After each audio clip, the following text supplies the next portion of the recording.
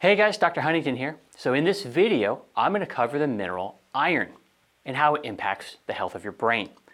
As you probably know, having a sufficient amount of iron is critical for mental function, but too much iron can cause just the opposite effect and lead to accelerated aging and cognitive disease. So you want to make sure that you get enough, but not too much. And that's why you'll sometimes hear of iron referred to as the Goldilocks mineral. All right, so probably the best known role of iron in your body is its role in supplying energy to your cells. And it does this by helping your blood deliver oxygen. You see, iron is needed by your body to make hemoglobin, which helps red blood cells carry oxygen to your brain. In fact, 2/3 of the iron in your body is found in your red blood cells. And so if you lack iron, you won't be able to make enough hemoglobin. And a lack of hemoglobin can result in symptoms like shortness of breath, a rapid heartbeat, dizziness, chest pain, swelling in your hands or feet, pale skin and fatigue, including mental fatigue or just like dull mental performance. Even a mild deficiency can impact memory and learning and attention span. Iron is concentrated in varying amounts in different regions and cells of your brain. And it's involved in oxidative metabolism, which is the process where oxygen is used to make energy from carbohydrates. Iron's also involved in the function of neurotransmitters, and is super critical for the building and maintenance of myelin, which is the protective coating around your nerves. And what myelin does is it allows nerve cells to communicate efficiently. In fact, iron's especially critical for babies in utero, infants, and children, because the deficiency during those periods can cause irreversible cognitive damage, affecting behavior and learning. In fact, having enough iron during early childhood will help dictate brain health in adulthood. Even subtle variations in iron levels matter.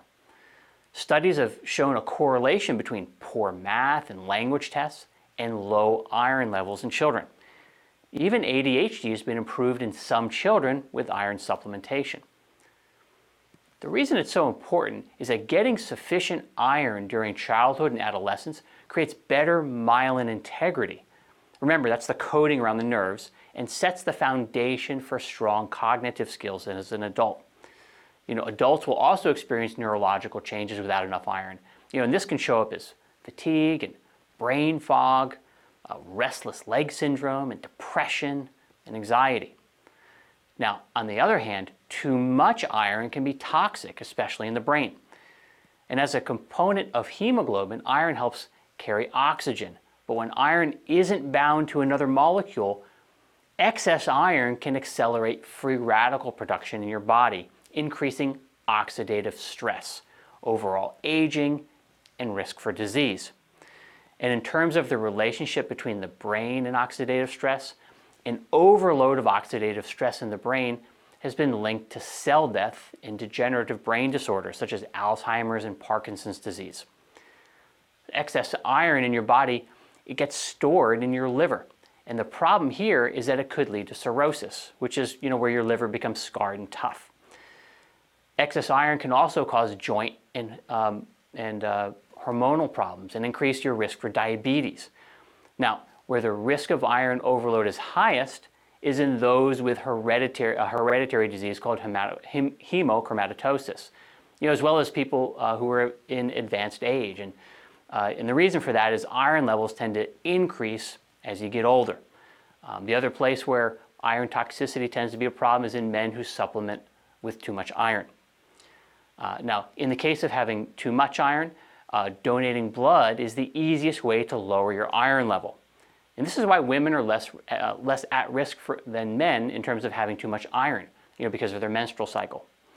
Now, in terms of iron deficiency, it can be caused by low dietary intake, a lack of absorption due to digestive disorders, or heavy blood loss. Also, certain medications can cause an iron deficiency. And also consuming, of course, too much calcium because calcium can actually interfere with iron absorption, like if you have too much of it. Now, in terms of getting enough iron in your diet, some good sources would include things like red meat, liver, and other organ meats, turkey and shellfish such as clams and mussels and oysters. They're all good sources, but some others include spinach and broccoli, as well as pumpkin seeds. And if you know your level of iron is low, you can also use a supplement to help as well. Concentrated iron supplements are usually needed among pregnant women, regular blood donors, dialysis patients, or people who are on a medication that depletes their iron levels. Now, if you're not in one of those categories, make sure that you know that your iron level is low before you take an iron supplement. Because remember, you don't want to have too little, but you don't want to have too much. All right, so I hope that helps. And if you've enjoyed this video, please share it with a friend. And if you haven't already, subscribe to my channel. All right, I'll see you in the next one.